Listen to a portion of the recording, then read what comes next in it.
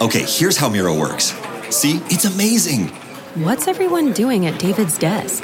Ever since marketing started using Miro's collaborative online whiteboard, he thinks all our other teams should sign up. Why? He says Miro's making his meetings disappear. And if every team gets on it, that means even less meetings. They're using Miro for brainstorms, mind maps, customer research. So could we use Miro instead of having another 100 meetings for every round of feedback? Yep. You can comment, react to ideas, even leave a recording on the board. And what about presentations? There are Miro templates for that. How do you know so much about Miro? I've actually been using it all along. I just used a Miro board to plan the best vacation. Okay, I'm on board. See how Miro users save up to 80 hours every year by meeting less and doing more. Get on board at Miro.com with 3 boards free forever. That's MIRO.com. That's the sound of me prepping the grill with Reynolds Wrap. And the sound of me not doing dishes. And the sound of me spending more time outside with my family. Easy prep, cook, and clean. Make time with Reynolds Wrap.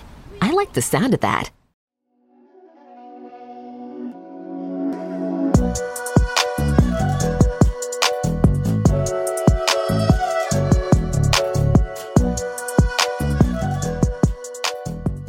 All right, friends. Hello. Welcome back. Another episode of the New Evangelicals podcast coming your way. I'm talking fast because I'm so amped up. Let me slow down. Welcome to the show. Okay. On this episode, I have Jessica Malaty Rivera, who is a COVID and virus epidemiologist expert. Okay. She's on the leading front lines of COVID, of vaccines. She's been doing this way before COVID was a thing. I brought her on to talk about everything COVID. We talked about what is COVID? Why is it not like the flu or the cold? We talked about the Omicron variant. We talked about the death tolls. We talked about how do you track COVID deaths compared to flu deaths. We talked about the vaccine. This is the podcast episode for you if you are someone who has questions about COVID and the vaccines and their effectiveness, etc. So I really appreciate Jessica coming on to have this conversation. I hope you enjoy it. I've been wanting to get someone on for a long time like this, and this is someone that I was honored to have on the show. That being said, thank you to everyone who supports the work that we do. The reason why I'm able to make these episodes happen so quick, we recorded this on a Wednesday, it's out Monday, is because I'm able to do this work full time because of your generosity. So if you're able to support us financially, it would mean so much. You can click on the link in the show notes or on the YouTube comment section, like the description, and you can donate there. It would mean so much. It keeps us going. It allows us to get this information out to you. Of course, if you can't do that, we totally get it. If you can share the podcast, give us a rating, a review, tell a friend, that would mean so much. All right, friends, without further ado, here's my episode. Hope you enjoy it.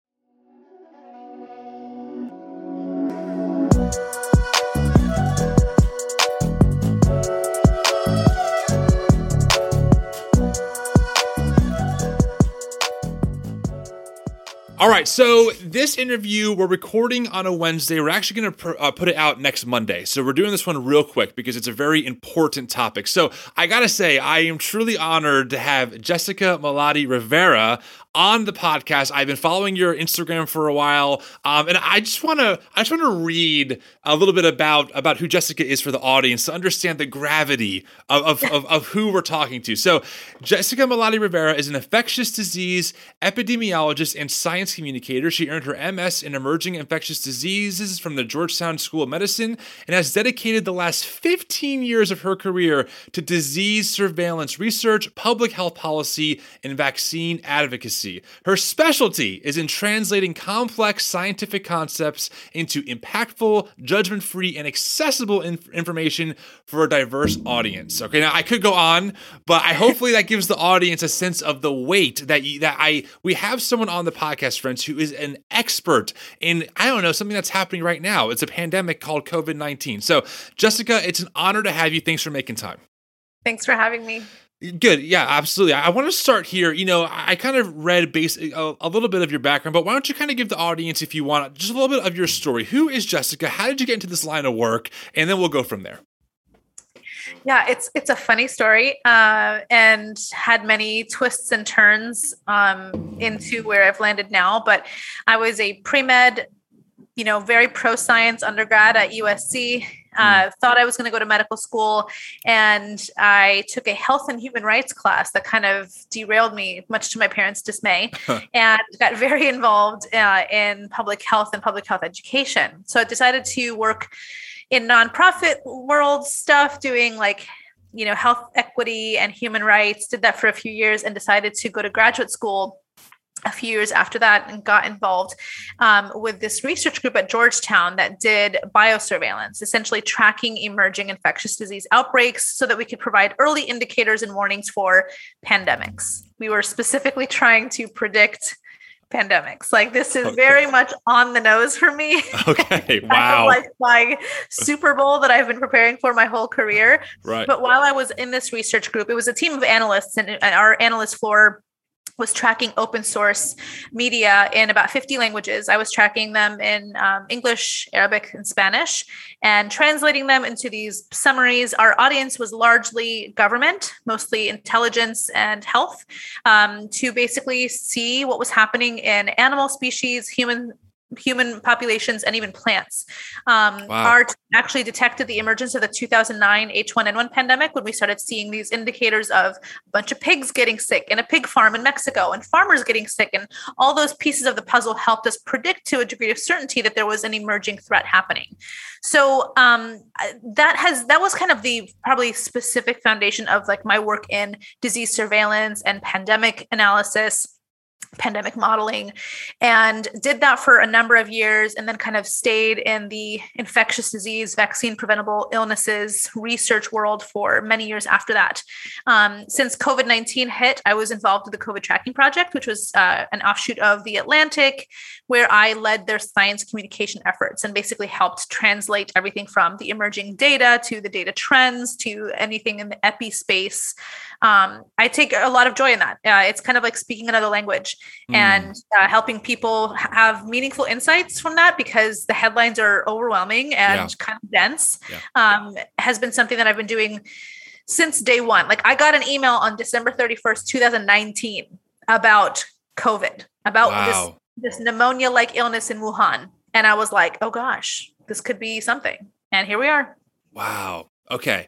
So I feel like what you're telling me is that before the general population like myself understood what COVID was, there are people out there who are experts who are trying to always predict when the next one's going to come, because pandemics have happened before. This is not the first time in human history that we've had a pandemic. Is that correct? That's correct. And when I was in graduate school, I remember like my friends would be like, so what are you stressed out about? And I would always say, a respiratory disease that causes a global pandemic. And that wasn't, clairvoyant. That wasn't like, that was, anybody in this space knew that it was a matter of when, not if, that pandemics happen in these kinds of cycles. It's not sinister. It is just because of our clashing ecosystems, right? We have to cohabitate with different species on this planet. And if we don't do it great, including doing things that encroach on forests and different populations, or how much we consume animals and animal products, it can sometimes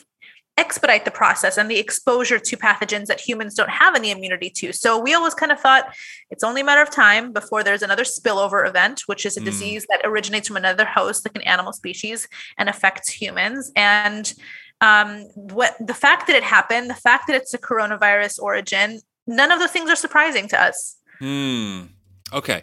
So let's do this. Okay. As Michael Scott from The Office would say, explain it to me like I'm 5. Okay. Because this is obviously for people like myself who are not in this space professionally. It can be overwhelming. Like you said, headlines are very overwhelming. Everyone seems to have an opinion and to prove that the data is this or that. Everyone can make those arguments. Let's just start here. What actually is COVID? Like, is this a viral thing, a bacterial thing? What's the difference, etc.? Yeah, so COVID-19 is the name of the disease caused by the virus SARS-CoV-2. SARS-CoV-2 is a coronavirus. It is different than SARS-1. That is why it's SARS-2, essentially. It is from the coronavirus family, which is a viral family of diseases. There are a number of coronaviruses that we have experience with. The MERS outbreak that happened was a coronavirus. SARS-1 was a coronavirus. And many, many coronaviruses are ones that we've all had before, because coronaviruses are kind of most infamous for causing the common cold. They're very benign in most cases. SARS-CoV-2 is a new virus that originated from an animal species. It's still not precisely known, but it's very likely that it happened with some sort of connection to bats. Bats are kind of these disease-carrying flying rodents, and have this incredible ability to transmit diseases but not be affected by them. Must be nice. Must be nice, right? So it could have been a spillover from the pangolin to the bat to the human. It could have been bat to human. We're not exactly sure what the index origin of it is, but viruses evolve, and viruses evolve through a process called mutations, right? So there was a mutation that happened that made it so that humans could also be affected by it, so that when the virus affected a human, it could attach to human cells. And you've probably heard the word mutation a lot. Mutations are why we have now variants of SARS-CoV-2, the original wild type virus. Now, mutations sounds more sinister than it is, but mutations are kind of like typos. So as a virus makes copies of itself, sometimes it's an imperfect process and it kind of messes up and it makes these mistakes, these mutations. An accumulation of those mistakes can change how the virus behaves. So at some point, mutations happened to change it from an animal disease to a human disease. And it continues to have more mutations as it replicates in different people's bodies. And then we get offshoots of that, or these variants, these kind of versions of SARS-CoV-2 that are still the same virus, but have some differences. Okay, that's helpful to understand that. And I think it's also important for the audience, because a lot of us grew up in evangelical spaces. When we hear terms like mutation or evolve, right, we kind of been programmed to think liberal, atheist, whatever. Honestly, I know for some people that might be kind of silly who didn't grow up that way, right? But for me, you're like mutation, evolve. I'm like, Tim, it's I guess put away that alarm in the back of your head, because this is just how this stuff works in this realm. Things change. They evolve, however you want to call it. It's not the same thing it was when it I guess was first birthed into existence. Is that kind of the idea behind it? Okay. Right. And this evolution we're talking like laser speed evolution, right? We're not talking about over, eons of time. We're talking about a family tree. If evolution is a triggering word for you, think of it as like families evolve or grow or propagate or whatever the word is in a linear function typically. Now, I will say it has been pretty linear with alpha, beta, and delta. Omicron, however, was kind of its own little branch that offshooted on its own. Either way, it's because there is, you can look at genomic sequencing like a family tree. There is this, Big Papa, the original wild type, and then the little kids kind of come out as more of the virus evolves, air quotes. Yes. And we're not talking about, like X-Men evolution here where we all get superpowers, unfortunately, but maybe we'll say. So I guess one of my questions I want to ask you is why does it seem like the medical community, CDC, recommends social distancing and mask wearing? Why is that important? Again, you hear a lot of things, and if you're on Twitter or on social media, it feels like everyone has an opinion. One person says masks are not effective at all. One person says it's the absolute, silver bullet. So why does the CDC recommend that we mask up and that we socially distance? What's the benefit of that? Yeah. So SARS-CoV-2, the virus that causes the disease COVID-19, is a respiratory virus, which means that it affects the cells in our respiratory system that are in our nose, in our mouths, and in our throat. So the reason why we recommend things like masking is to reduce droplet spread from person to person. Droplets is, gross, but they come out of your nose when you sneeze, and your mouth when you sneeze and talk and sing and do anything kind of like, loud. And masks can help protect the person you are with and also protect you as the wearer from other people's droplets. The reason why we recommend social distancing or physical distancing is because typically, this is a rough estimate, those droplets can transmit about 6 feet. It's not like something magical happens that there's a force field or something at 7 feet and like SARS-CoV-2 dies. It's that typically a person's expulsion of droplets is around 6 feet.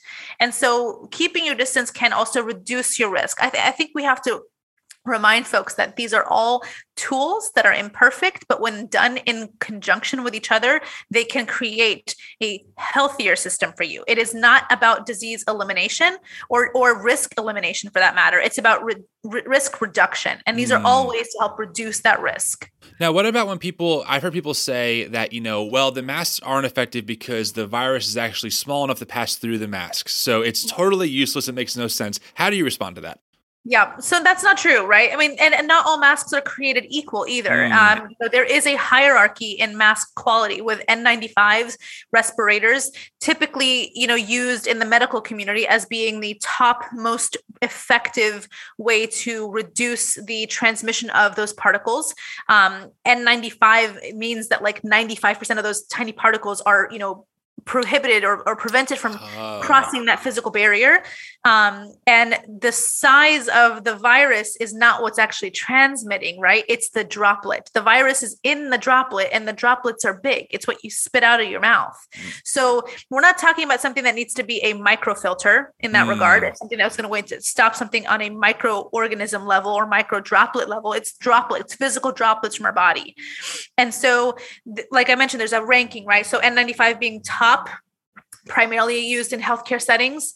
And then KN95s, which is the Chinese version of a NIOSH approved N95. Then there's the KF94, which is equivalent to KN95, but manufactured in Korea and up to their standards. And then you have things like surgical masks, which are great because they're multi-layered. And then you have cloth masks, which range from absolute garbage to pretty good, depending on how you're wearing it and what it's made of. So not all masks are created equal. Not all masks work in all settings. You've probably seen a lot of headlines saying wear the best mask you can, preferably something above a KN95 or above. And that's because Omicron is so transmissible. That's why we're saying that, something like that. That makes sense. Okay, so that's helpful. So one thing I wanted to get into is what makes something a pandemic just compared to like the normal flu or cold season, right? Again, another critique I hear often, it's just like the flu. It's just a common cold. The mortality rate is super low. So why is this a pandemic compared to what would be like a normal cold or flu season? Yeah. So there is a degree of seasonality to the flu, right? There are peaks of flu season, which is why we have the flu season and vaccine related to it, which kind of kicks off around October-ish and runs through the spring, and then it kind of dies down. It's not that there are 0 cases of flu that can happen in the spring and summer. It's just that it's very seasonal, right? That is a flu epidemic, right? It happens in localized places. It's not always like a destabilizing event. We've had flu pandemics. H1N1 in 2009 was a pandemic. And pandemic, if you think about the origin of the word, pan means global. So pandemic means that there are multiple outbreaks, multiple epidemics happening on a global level, affecting multiple populations at the same time. Now, like I mentioned, we've had flu pandemics in the past. Flu is not impossible from becoming a pandemic. Pandemic just means kind of the degree to which there are outbreaks that are caused by a destabilizing virus or, pathogen that is affecting many, many populations at the same time. Now, what makes COVID-19 a pandemic is precisely that. It is affecting the whole world. It is a respiratory virus that is spreading very easily, that not a single country has been completely immune to. To compare it to the flu is at this point should become very, very obvious that it's not. The flu does not crumble our healthcare system. The flu does not cause 200, 300% capacity surges in ERs. The flu does not cause 900,000 deaths in 2 years. Right. So we need to be very, very careful and kind of emotionally competent to kind of say things like, it's just this. Flu is typically really bad for kids. Thankfully, COVID-19 isn't as bad, but to say that it's not bad for kids is also incredibly insensitive. So it's scientifically and even just statistically speaking, not comparable whatsoever.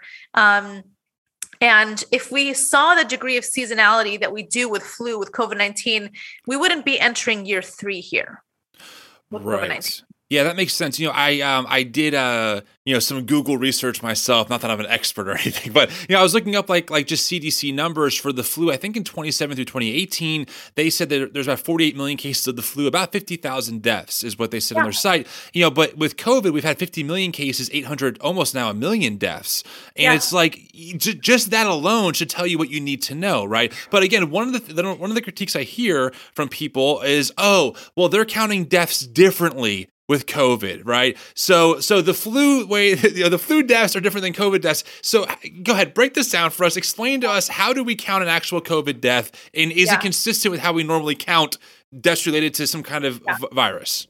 Yeah, I think that it's a very insincere claim to say that deaths are inflated, especially as somebody who worked on tracking all of the COVID metrics. We were counting tests, hospitalizations, cases, and deaths in all 56 states and jurisdictions. We are very familiar with how death certificates are reported and how death reports are submitted to the state health departments and to the CDC. Yeah. And there's nothing sinister about it. In fact, I will say what is sinister is the fact that what we know now as the death count is an undercount. There are more people that have died of COVID that have not been properly processed or recorded for a variety of reasons. So we're talking about a number that is far, far less. I don't know if you saw, there was recently a headline that said something about 5 million global deaths from COVID-19, but the actual range is closer to like 10 to 12 million deaths worldwide. Wow.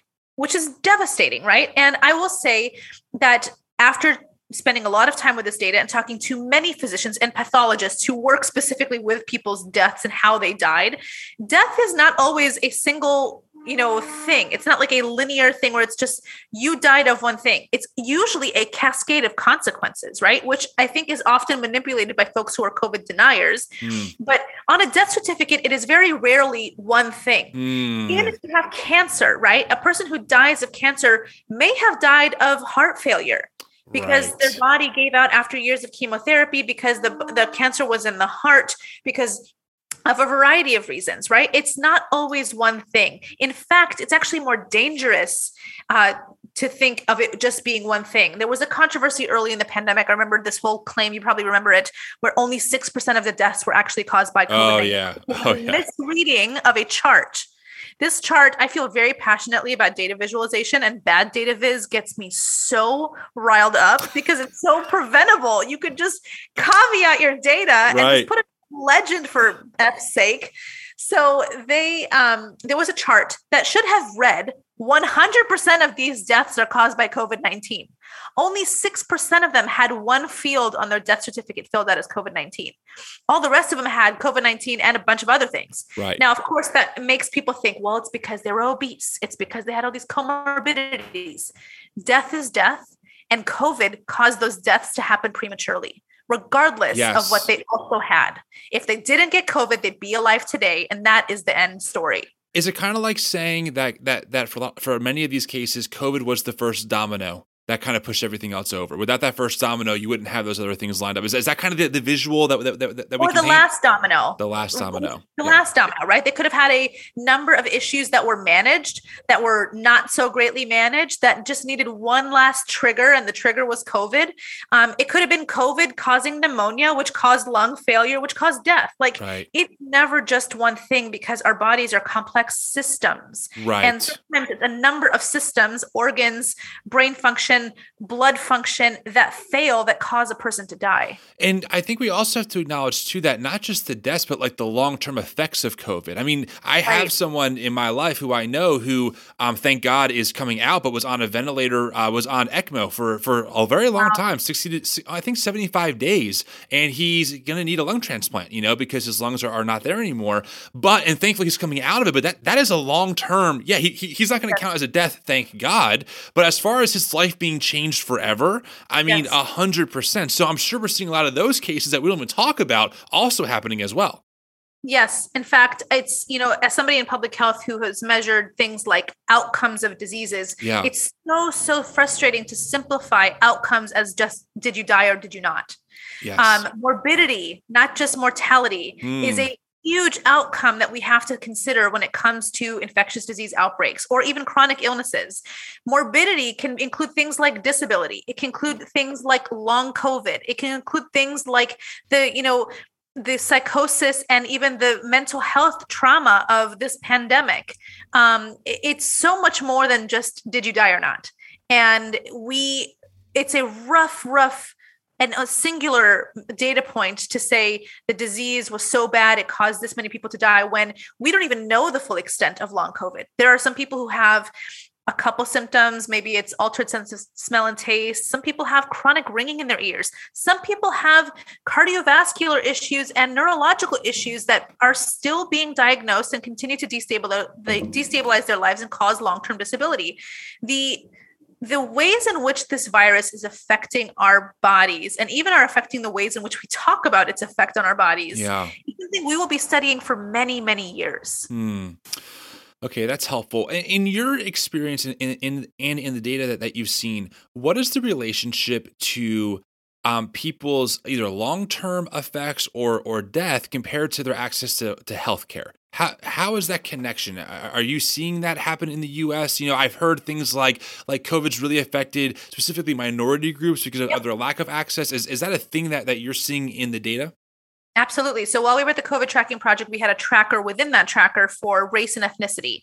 Now, race and ethnicity data has always been terrible in this country because we've never been able to categorize people correctly. And that is because we rely on, very, very flawed categories designed by the US Census, which has a lot of racist and generalizing biases in it.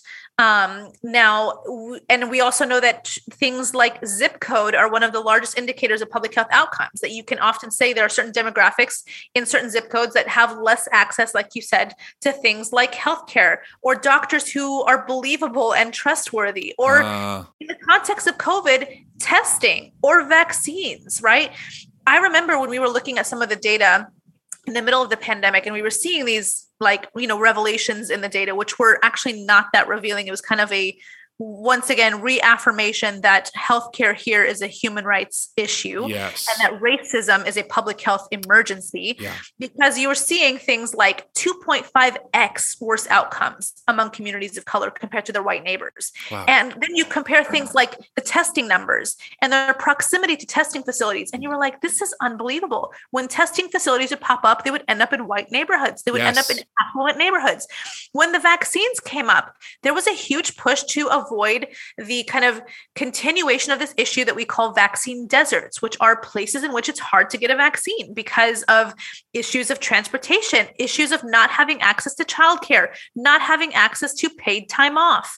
All of those things are what we call confounding factors. These are social determinants of health that further, worsen the outcomes, morbidity and mortality for lots of populations because of, at the end of the day, a racist undertone in how we handle health and healthcare in the United States. It's one of those things where,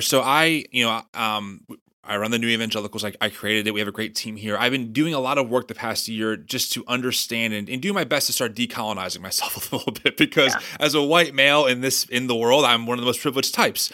And as I read more and more history now, and we interview all kinds of people, academics, scholars, it's every topic we start out with, whether it's health or whatever, education or whatever, wealth, all roads lead back to some form of racism. And I for some people that really unsettles them, but the more I'm reading history that has the receipts, the more I'm like, no, it's pretty blatant. It's pretty clear. I was even thinking when you said zip codes, I'm like, redlining. That is redlining. That is the effects of redlining still happening to us today. And it just is mind blowing how much it's hidden under certain terms, like I don't see color blindness, but this has real effects on real people that when pandemics and other things too, even outside of that happen, they really get affected at a much more alarming rate, and our society isn't even willing to have the conversation about how that's a thing, which must be frustrating. Yep, absolutely. I mean, I remember in 2020 when we were kind of in the peak of a lot of the Black Lives Matter movements and the protests, and I got a lot of flack from a lot of people who feel like, oh, but I'm pro-science and I'm not racist.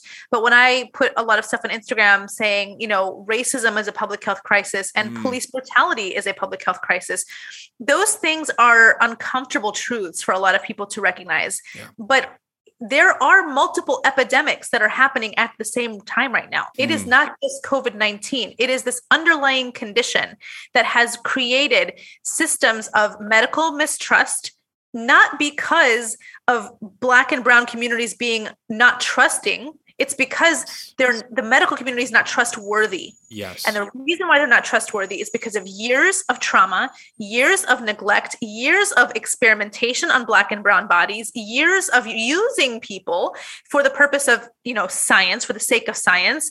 And I think that we have to recognize the fact that there are communities here who have never felt like the government is going to help them or going to care for them or going to have their interests in mind when designing things like even vaccine clinical trials. I remember when the trials were going out, there were lots of us in the space saying, we really, really hope that there's diverse participation, knowing that participating in one of these things is a leap of faith and a leap of trust, because a lot of times Black and brown people will look at medical providers and say, you've not listened to me before. You don't treat my pain the same way. You don't treat my concerns the same way. As the trials began, it was not great, but by the time we got to phase 3 trials, I was pleasantly surprised to see that about 40% of participants were non-white, which is a step in the right direction. But my God, we have so much work to do to fix the issue of racism in our healthcare, because it continues to create these worse outcomes. Yeah. I interviewed a few months ago now Dr. Kia Moore, who's done a lot of work in Tennessee with trying to get people in her community, in the Black community, to be more accepting of the vaccine. And we talked about how the reason why there's mistrust is for good reason. That the Tuskegee trials come to mind, et cetera, which is so ironic because so many white evangelicals think that the vaccine is a complete farce, and yet they have no reason to believe that. But we're going to get into vaccines in a few minutes. I promise. I know that is one of the big elephants in the room for a lot of people who are listening, and we're going to get there. Really quick, though, I want to get back to the healthcare thing. I think a lot of people, and again, I'm not sure how much you know about my context, but I grew up in white evangelical America, Rush Limbaugh, Sean Hannity, so American healthcare is great, doesn't need to be socialized because that's socialism and Marxism and whatever else. And, the older I get, the more I read, the more I'm like, the healthcare system is like really problematic in the U.S. How has that affected the COVID response? Like the healthcare system, was it ready for something like this? I mean, it seems like it wasn't, but it seems like no one who can make decisions on this level really want to have that conversation about how like the U.S. healthcare system is doing terrible for being in the world's richest country. I mean, how much time do you have? Oh man, I'll buckle up for this. Yeah. We can talk about this for hours. I mean, when it comes to specifically pandemic preparedness, we were not prepared. And I say this as somebody who worked for many years on pandemic preparedness. The government used to prioritize this. And I'm not even going to get political here because it was prioritized under 2 different administrations when I was working in this space. So it's not like a blue and red issue. We previously prioritized things like tracking emerging infectious diseases in multiple populations. It was very well funded, but as the governments, they love to save money. They love to not have to pay contractors and other universities and other groups to do the work for them. So they started, zeroing out those contracts and brought the work inside, which we then learned atrophied into nothing. And I remember early on, a lot of these, folks, the pundits and people who are commentators being like, why don't we have a forecasting like weather system for diseases? And I'm like, we did. We had it. We invested in it heavily. And then we decided that because public health is invisible when it works, that because we're not seeing all these threats happening as often as we're seeing other threats happening, like in, wars and climate change or whatever, because it's not an imminent threat, we thought it was less of a priority. So it deeply hurts as somebody in public health to see this lack of prioritization, because if you wanted to compare it to other steps in preparedness, look at how much money we spend on the military. Look at how much money we have to spend on fire departments. I'm not saying to defund those things. Right. I am saying those are steps that we do so that we are not caught with our tail between our legs when an emergency actually happens. You don't build a fire station when a fire starts. You have it there just in case. Right. And I think this is a perfect example of how we don't consider public health as valuable as things like allopathic clinical care when it comes to medicine, because you just don't see it as much. Yeah. And now this has been like one of the worst lessons learned in how we have to invest in public health. We cannot defund it. We cannot consider it less than other systems of preparedness. But I mean, even when it comes to the federal response after the fact, we botched it from day one. Yeah. We botched it from never prioritizing contact tracing. We botched it from literally till this day, never testing enough. We botched it from never prioritizing things like science communication when it comes to vaccines. I mean, vaccine hesitancy and misinformation about vaccines is not new. It's literally since the beginning of vaccines, like back in the ancient times of smallpox. There have been conspiracies about how vaccines originate and what they do to your bodies. We could have gotten ahead of that. And to hear even like the NIH director say, I wish we had known that the vaccine hesitancy thing would be such an issue. Like I could have flipped my desk when I heard that. Right. We knew this since day one. And so it's this kind of like cascade of failures that is why this has been one of the deadliest lessons for this country. Yeah. No, that makes a lot of sense. Even long weekends are short, so why spend a second of this one on a drink run? Instead, get drinks delivered right to your door with Drizzly. Drizzly is the easiest way to find the best prices on beer, wine, and spirits, so you can get back to lighting those totally legal fireworks. Download the app or go to drizzly.com. That's DRIZLY.com today. Because the long weekend will be over before this ad is. Must be 21 plus. Not available in all locations. That's the sound of me prepping the grill with Reynolds Wrap. And the sound of me not doing dishes. And the sound of me spending more time outside with my family. Easy prep, cook, and clean. Make time with Reynolds Wrap. I like the sound of that. And I'm thinking about even from Trump to Biden, and I'm thinking about how I think it was Jen Psaki, who's like the spokesperson for the Biden admin, like making the joke, like, "What do you think we should do? Test everyone?" And now we're finally getting tests sent to us, right? But I'm like, listen, I try not to be. I mean, I'm critical of Trump for evangelical reasons, but I try to understand that the government's big. A lot of things have to get moving, but like the fact that it took almost 2.5 years in to get free testing. I mean, I just spent $80 on 4 tests from Amazon before all this. I even got the option to get a free test. I'm like, this is not a cheap thing to do. And like, I feel like, it took 2.5 years for the federal government to say, here, we're going to send you tests and maybe masks. I mean, it's crazy. I know. I was just this morning texting a colleague of mine being like, how many times is Jen Psaki going to have to scoff at a reporter and then 2 weeks later do exactly what they asked? Right. I mean, she scoffed at the mention of sending free tests. She scoffed at the mention of sending high quality masks. Today, the Biden administration announced that they're going to have 400 million N95 masks available at pharmacies across the world for everybody to receive. And you're like, does it really take a question and a passive aggressive response to like get you to listen? Right. We've been saying this for years. Meanwhile, countries in Asia and countries in Europe are probably looking at us like, bless your heart. We've been doing this since day one. Right. Totally. No, I think that's a really fair point. And I think it just shows like how there's just work to do. It's frustrating because we have this. It seems like there's this extra layer of nonsense, and that's the whole conspiracy world, which I want to kind of dive into for a little bit because a couple of things. I remember when everything first happened with COVID, there was the YouTube documentary Plandemic that came out.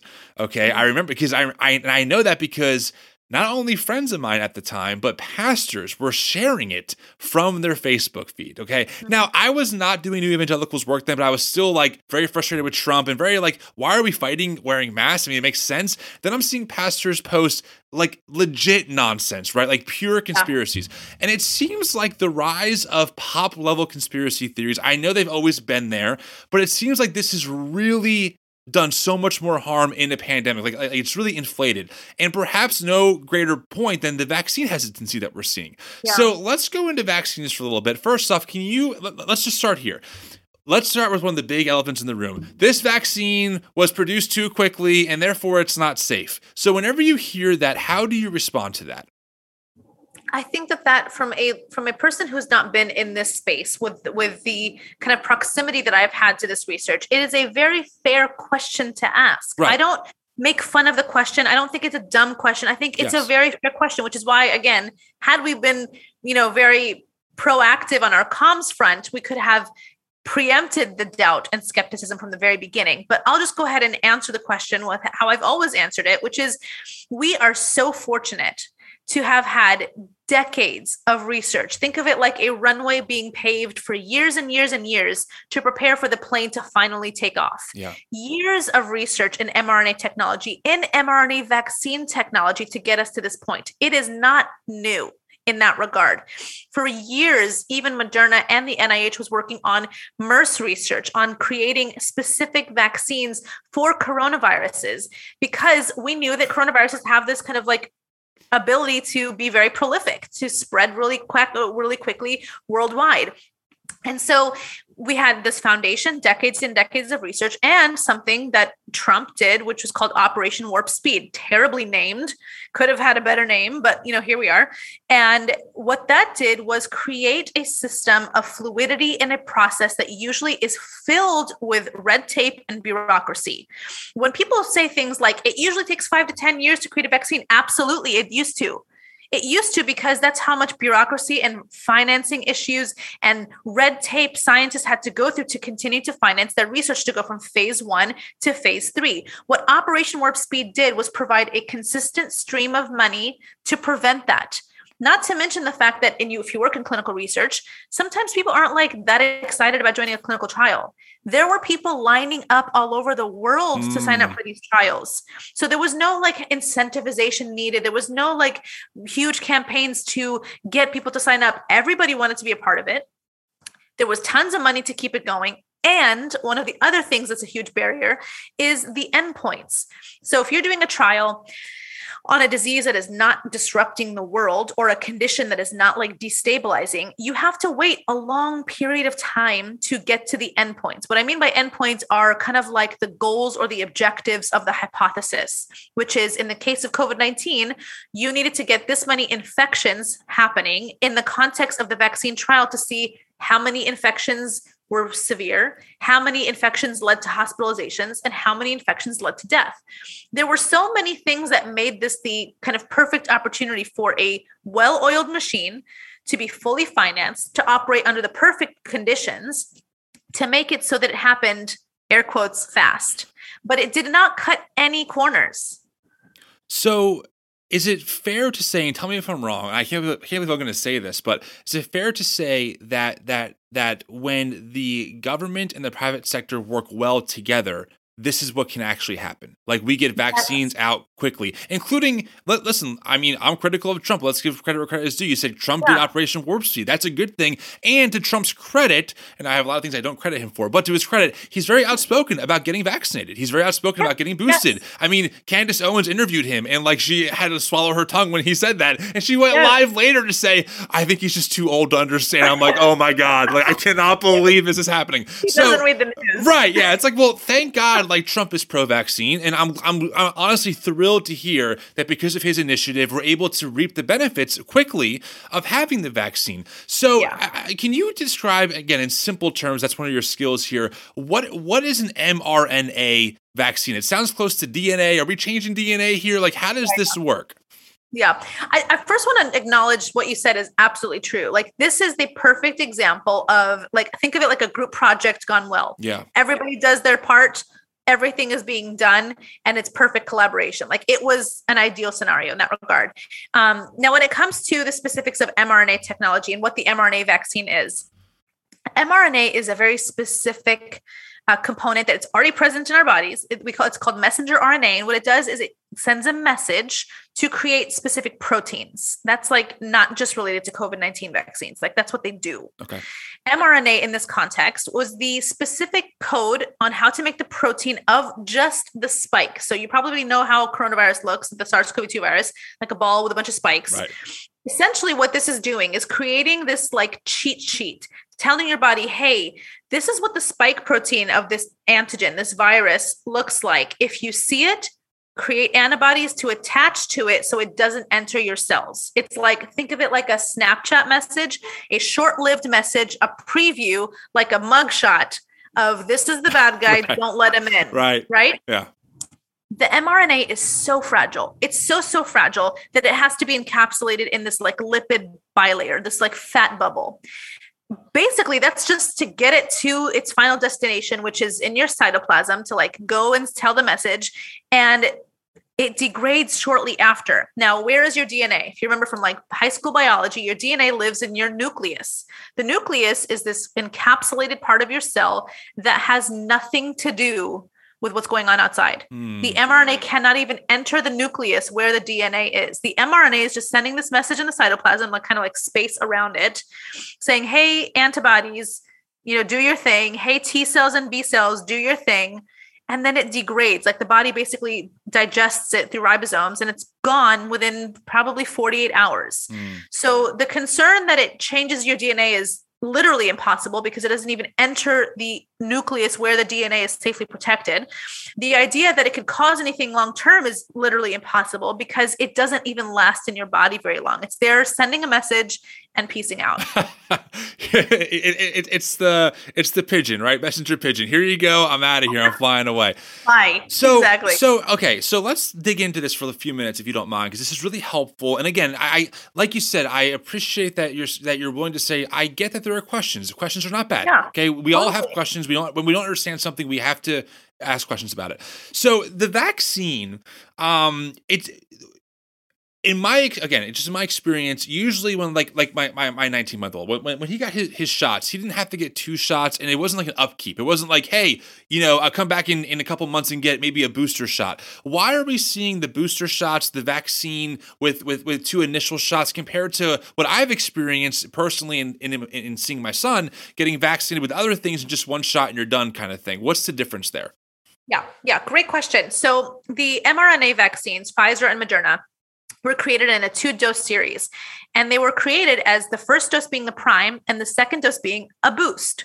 So prime is kind of like giving your body a quiz saying, hey, here's what's up, here's what to do. And the boost is like giving it the final exam. Okay, you've been primed, you've been given the lesson. Here's a reminder of what the antigen looks like. Do your thing. A booster dose has kind of always been in conversation about this because we knew that the pandemic was not going to end at the vaccines. It was going to slow, and we wanted to increase it. 2 things have to be in equilibrium for it to end, right? We need to have high vaccination and low transmission. We've never had either, unfortunately. We're getting there slowly, but those things have just been so off balance that it makes it really, really difficult to kind of get to the finish line. So the 2-dose vaccine series was intended to do that prime boost. And we thought over time, whether it's because of variants or because the continued, transmission being high, we might need to give the body another reminder of like, hey, just so you know, this guy's still out here. J&J was a little bit different because J&J was intended to be a single dose. Right. The effectiveness over time proved to be not as great as the mRNA series. And so they recommended a second dose, AKA booster. But when boosters came along, it was primarily because over time, some of the neutralizing antibodies that were triggered by the vaccine were fading. It was not significant to say it was no longer effective. You have to think about it like there's no reason for your body to be like in high activation mode the whole time. You don't want that, right? You want your body to just be aware and alerted. A booster is a small dose. Think of it like a reminder to be like, hey, the threat is still out there.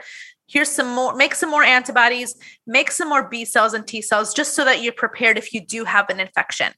Now, the idea of it being like continuing is a misconception. We're not going to be just boosting forever. We're not going to boost our way out of this pandemic either. But when it comes to the fact that we are now in one of the worst surges where transmission is super high and the variant is causing a lot of breakthrough infections. A breakthrough infection does not mean vaccine failure. It's just another opportunity to prevent further transmission of the virus and to prevent further illnesses that can be prevented through vaccines. Okay, that's really helpful because, and I think we have to understand too that whenever there's a variant, right, obviously it's a slightly different version of what the vaccine was maybe originally created to prevent. Is that kind of the case? Or is that not how it works? I mean, the vaccine's goal from the very beginning of the first clinical trial was to do 2 things, to keep you out of the hospital and to keep you alive. And the vaccines are still doing that.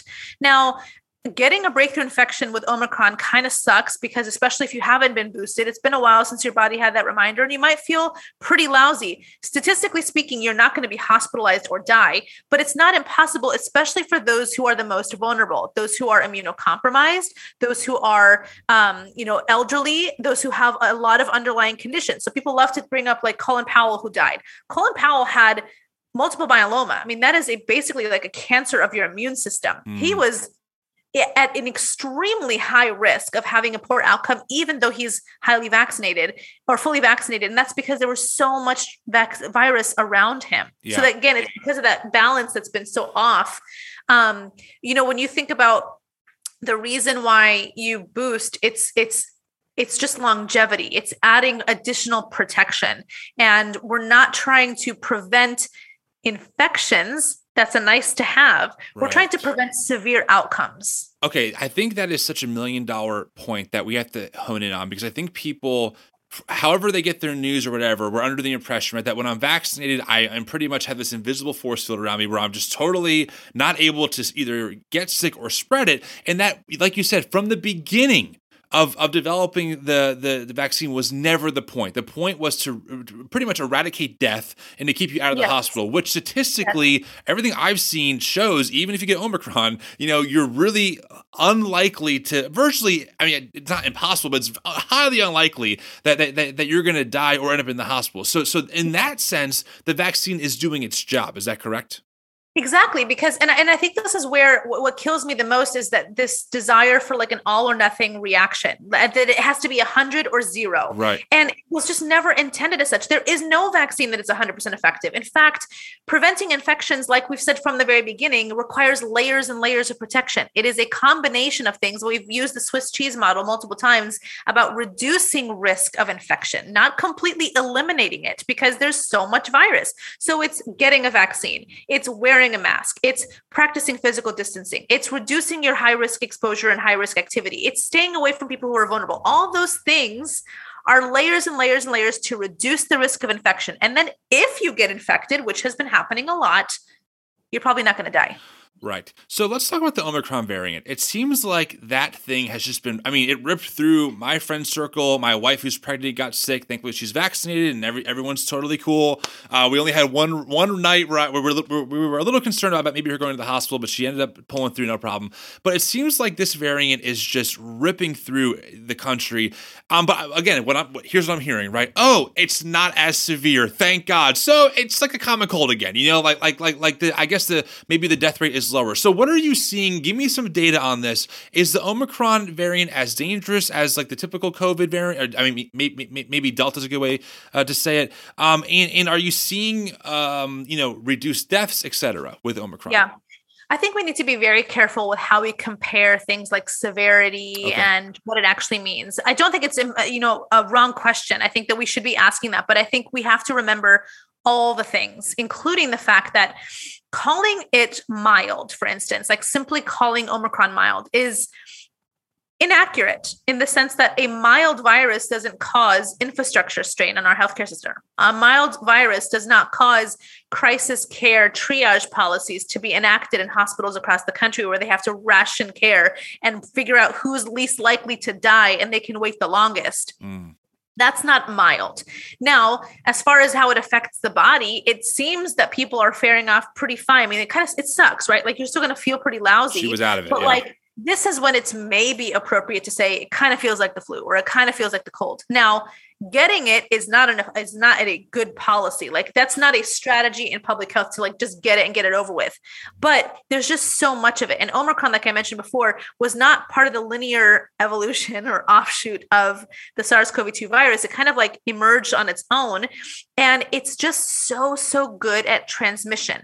It could be for a number of reasons. It could be because people's viral load is high. It could be because people just are infectious for longer periods of time. It could be because it just attaches to the cell receptors even better. It is just a more efficient version of the SARS-CoV-2 virus. Now, it is still the SARS-CoV-2 virus. It is still causing COVID-19. It is not a new virus. It is not a superbug. It is not flurona. It is not like this combination of weird things that happened. It is the consequence, a sadly man-made consequence of having so many unvaccinated and undervaccinated populations where the virus can just spread unchecked. The more, like we talked about earlier, the more opportunities the virus has to make copies of itself, the more opportunities it can make mistakes, mutations. Those mutations can cause a change in the virus to be like a variant. And so we are not surprised at all that Omicron emerged. We're not surprised that it specifically probably emerged in under-vaccinated populations. And that's why vaccine equity is a huge part of this. Yeah. We can get to the end of the pandemic, right? If we think about, now that we're talking about boosters, getting first and second doses in most people. Like, I can't even begin to entertain this conversation about fourth doses because it is unfathomable to me, knowing that half the world has yet to see their first doses. They're desperate to. And so we can end this. We are prolonging the pandemic, and we can end this pandemic if we are thinking about this as a pandemic, a global issue. But we in America just love to be like America first, and just like thinking about ourselves first here. But we exist in a whole global community, and our global community is hurting. Right, and we're also highly individualistic, right? So with a lot of the arguments, well, if you want to wear a mask, feel free, but I don't have to. It's like that's not how this works. That's not how viruses transmit. And it seems like the hyper individualism, very self-centeredness of the American culture in general is really only helping to spread the virus, right? Because we don't know what it's like to think about other people and be slightly inconvenienced, aka wearing a mask, watching our social distancing. I mean, really, in the grand scheme of things that are just like really no-brainers. And it seems like it's really hurting. One last question I had, and then I'll get a few of your personal thoughts. Vaccine versus herd immunity. I wanted to cover this. Again, I hear people say, well, I think herd immunity is the right way to go, which honestly, knowing that we have over close to 1 million deaths just sounds so cruel. Like, it just sounds ultimately like so dehumanizing and cruel. But on a scientific level, are you finding that herd immunity is just as strong as being vaccinated, vice versa? What are you seeing there? Well, there's a fundamental misunderstanding in what the term herd immunity means. In epidemiology, herd immunity is achieved through mass vaccination. Checkmate. I mean, now that is not to say that there isn't immunity established through people getting infectious diseases. Like, we are all, many of us probably listening to this podcast, and you and me, I'm assuming, kids of the 80s, where our parents sent us to school to get the chicken pox because that was the MO back then. Like, it was before the varicella vaccine was derived, we were encouraged to get this virus because it meant lifelong immunity. Right. Now, did it come at a cost? Yes. Getting chickenpox sucks. It increases your risk of having shingles in the future. And it's annoying. Like, that shouldn't be a strategy. Right. Now we have a vaccine to prevent that kind of suffering from kids and for adults. All that to say, the primary goal to get to herd immunity is through vaccination, because you create these physical dead ends where the virus cannot propagate itself through other hosts. Now, I'm not denying the fact that people can have some sort of established immunity from natural infection. However, it is so variable. Like, you cannot even compare. And there have been studies after studies, and I'm going to get people in my DMs about this all the time because there are some fringe studies that claim erroneously that it's somehow better or equal to vaccine-induced immunity. It is not. In fact, Omicron has been a trump card on that too, because Omicron is notorious for reinfection and doesn't care if you've been previously infected. It also kind of doesn't care if you've been vaccinated, but those who are vaccinated are much less likely to die compared to those who are unvaccinated and with previous infection. Like, people are missing that point, that the vaccines are still doing their job in protecting people from the worst outcomes. But when it comes to natural immunity, Joe Schmo could have, like, and let's just use very crude numbers here, 10 antibodies, and like Anne over here can have like 10 million. Because it's not standardized, we can't establish any sort of, known protection from that to say that if you've been infected or vaccinated, you're both safe. That's just not true. Reinfection from people who have had previous virus infections with COVID-19, with other variants, are at a much greater risk of reinfection, much greater risk of hospitalization, and a much greater risk of death. And so we cannot letting the virus rip through a community is like you said, inhumane, because it's at some point it becomes a numbers game. When we're seeing these numbers that are like 3x last January, 700, 800,000 cases per day, there is a percentage of those numbers that will always end up doing poorly, that will end up needing hospitalization. Right. And there's a percentage of that number that will end up dying. That ratio can be dramatically reduced through vaccination, because if you look at any chart any hospitalization chart across the country, it is skyrocketing. It's almost a vertical line when you look at those who are in the hospital who are unvaccinated compared to almost a straight line of those who are vaccinated those who are vaccinated. How much does it bother you to see so much disinformation out there, especially from people who have a lot of sway in public opinion? Does it really just drive you crazy? It drives me crazy because for two reasons. One, it is deadly. It is causing people to make really terrible public health choices for themselves and for their communities and people around them. And two, I think it goes back to, and this is like where Sharon and I really go off talking about this. Get me in that group chat. I want in. It just shows a fundamental misunderstandings of civics and of the actual law. Right. I feel like I have people screaming at me all the time about you're pro censorship, you're pro silencing and deplatforming. And you're like, well, if you actually looked at what I'm calling for accountability here. And what we are protected from by the law in this amendment that is just so cherished by a lot of these people is that the government is not allowed to censor us. The government shall not create laws that limit our ability to say things in the spirit of free speech.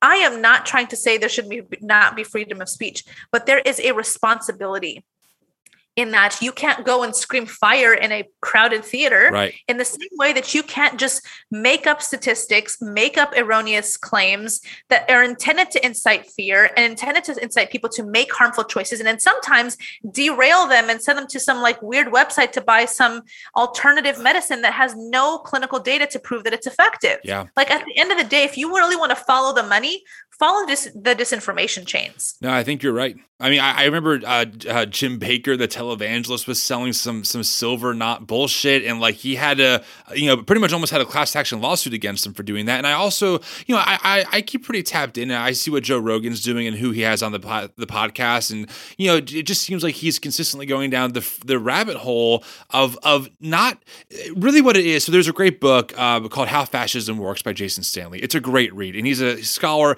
He talks about how some of the foundational principles of fascism is not to ask questions, but to really erode like the fundamental assumptions of how a society would function. And these questions aren't just innocent questions, right? Like they are eroding like accepted norms that we know help people, and they end up kind of flipping it on its head and saying, well, no, this person, the government just wants to control you. They just want to put you into some mass psychosis to just become their agents of doom.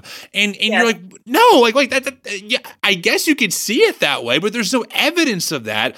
And when you have a large platform, there's a certain level of responsibility, right? And this is for anyone. This is for me. This is for you. This is for Sharon, Joe, whoever. We have a level of responsibility just to at least be ethical in how we present things based on what we know, right? Of course, science changes, things change, and we adapt to that, clearly. But that's different than trying to undermine the very important work of vaccine efficacy and in social distancing that we know is saving lives. Well, and that's kind of at the basis of this. It's this idea that science then just becomes a opinion in which you can have varying opinions, that you can have kind of different schools of thoughts, and that data and evidence are up for debate. It's kind of like the death of both expertise and truth being at its core subjective. Yeah. And there are known truths in science that have been well established through rigorous systems of checks and balances that we call the peer review process. Like part of the process of developing data that is reliable is like repeating yourself. It's a very redundant field to be in. You have an experiment and you keep doing it to get the same results. That reproducibility gives us confidence. It doesn't mean that there isn't gray. Science is kind of the perfect example of the infinite shades of gray, but some things have been well established, specifically things like the safety and efficacy of these vaccines. Now, I will be the first to say this does not mean zero risk. All things have risk. Right. But when you come to the data and it becomes abundantly clear that the benefits outweigh the risk, then you can say with confidence that this is a public good, that it is safe, that it is effective. Now, I'm not here to be like living in this binary world of like, it has to be all or nothing, 0 or 100, no risk, all risk. That's not science. And I think that that's, again, a fundamental misunderstanding of the scientific process, of what scientific debate actually means, and what showing your work is what's required of showing your work. Yeah. No, I think that's really great. I mean, I think it's safe to say that the reason why the peer review process happens is because if people have out their thoughts, it's reviewed. Okay, let's look at it. Let's take it seriously, right? Let's look at it on its own merits, and then the community can say no, like, or actually maybe there's something here that might change our direction, right? And so if something is not widely accepted in that community, there's probably a good reason for it, right? And I find that what happens is people on the fringes or people who maybe are in that world, like even Plandemic, it was some person who was tied to some, I think she was somehow tied to Dr. Fauci. And, you know, yeah. And she used like that level of oh, I've been here to become that fringe, therefore believe me because I'm also an expert person. But the reason why she's not there anymore is because she's been reviewed and found, lacking. And so that's, I think, where like the breakdown happens, right? And I think it's important that we realize that. And unfortunately, and I'm not going to ask you to comment on this, I'll just say it. White evangelicals, we know, are unfortunately the highest religious group in America to resist vaccines, to not get vaccinated, to not take COVID seriously. Which on my end is so damn frustrating when we claim to follow a Jesus that says love your neighbor. And yes, it is loving your neighbor by wearing a mask and by getting vaccinated. It just is. It's how we reduce harm. And it's very frustrating, honestly. That's what I want to flip over tables all the time, just one after another. I mean, I share in your frustration. I grew up in an evangelical community. I grew up, in a Christian home. And the amount of times I've said, man, what a missed opportunity for Christians to really lead here by example, to say, we're going to pick up our cross and do this for our neighbors. We're going to use our bodies as a sacrifice, which we're called to do, which we're called to love like Jesus. Jesus laid down his life for his neighbor. And I'm not telling anybody that taking a vaccine is laying down your life. Right. But something with your body as an act of service to care for your brothers and sisters around you. And I just can't believe the obstinance for the sake of what? Religious freedom, for the sake of what? Liberty? Like, give me a break. Those are not biblical principles here that we should be prioritizing. Right. Not to mention that white evangelicals are the most privileged people to live in human existence. I mean, I'm sure you saw the big event, the Passion 2022 event, 65,000 people worshiping God, unmasked, just overloading their area. I'm like, that's not how we do it. That you're missing the whole point of being, a follower of Jesus, but you got to have your mega event, which again, it just, that's the stuff that's for me what keeps me up at night. That's why I make reels. That's why we are the new evangelicals. I know. Because it's very frustrating to see. And also I think it's frustrating to see like how unfortunately evangelicals are on the forefront of like the conspiracies. They're on the forefront of not trusting the data. And it's like, guys, like we should be leading the charge. We should be the first ones to mask up. We should, and also it is not persecution to have someone tell you have to wear a mask. That is not, it does. I think what it is, and this is my last thought, and then we'll end here, because and I appreciate you, Jessica, for taking so much time, but it is the ultimate form of privilege to live in a society, right, like America, where we can get vaccinated for free while people across the globe are literally dying to get it. And we say, no, throw it away. It's evil. It's the mark of the beast. We can't take it while people are really dying. Like, it's just so unjust to have that happen. It drives me crazy. I feel all those feelings so deeply, especially because I know church leaders who've actually led their communities astray in saying things like it's the mark of the beast, or in saying things that like, by having things like shelter in place orders early on when churches couldn't meet, that they were looking at this and calling this some sort of like religious persecution and saying things to the degree of like, oh, well, we cease to be a church if we can't meet. And I'm just thinking, how incredibly American to say something like that. What about all the people in the other parts of the world who are actually cannot meet because of legitimate religious persecution? That is, to me, again, a very, very one of the millions of reasons why I think that the American church doesn't understand church. it's a business. It's a oftentimes by muscle memory and obligation practice. I'm not dismissing church and the value of church. I think it's great. But what we have turned it into in the pandemic, and what we are so threatened by for the sake of public health and caring for other neighbors, to me, it just shows a complete warped view of what was modeled in the book of Acts. That's not what it was. They were hanging out in a home, talking, becoming more like Jesus. This is hour number 2. I mean, here we go. But no, I mean, you're right. We the way we frame it is the evangelical industrial complex. It is a corporate entity that is totally corporatized in every way, shape, and form, and it centers the event over the community. And anyway, I will stop there because again, we're now we're going into my territory. I'm like, what? Here we go. But I'll stop there. Jessica, I appreciate you making time to answer so many of these questions that I know you answer all the time. You answer them on Instagram, you answer them on other social media. You've been on CNN. You're out there. And we appreciate you making time for our community. Where can people find you? Where can they follow you? Give us all of your channels. Yeah. So I think I'm probably most reliable on Instagram. You can find me at Jessica Malaty Rivera. I also tweet a bunch of data things if you're interested in that at Jessica Malaty, and anything in between. I usually post links though on both of those platforms if there's other stuff like this. Awesome. Well, Jessica, thanks for making the time. I'm sure we'll do it again. Yes. Thanks so much for having me.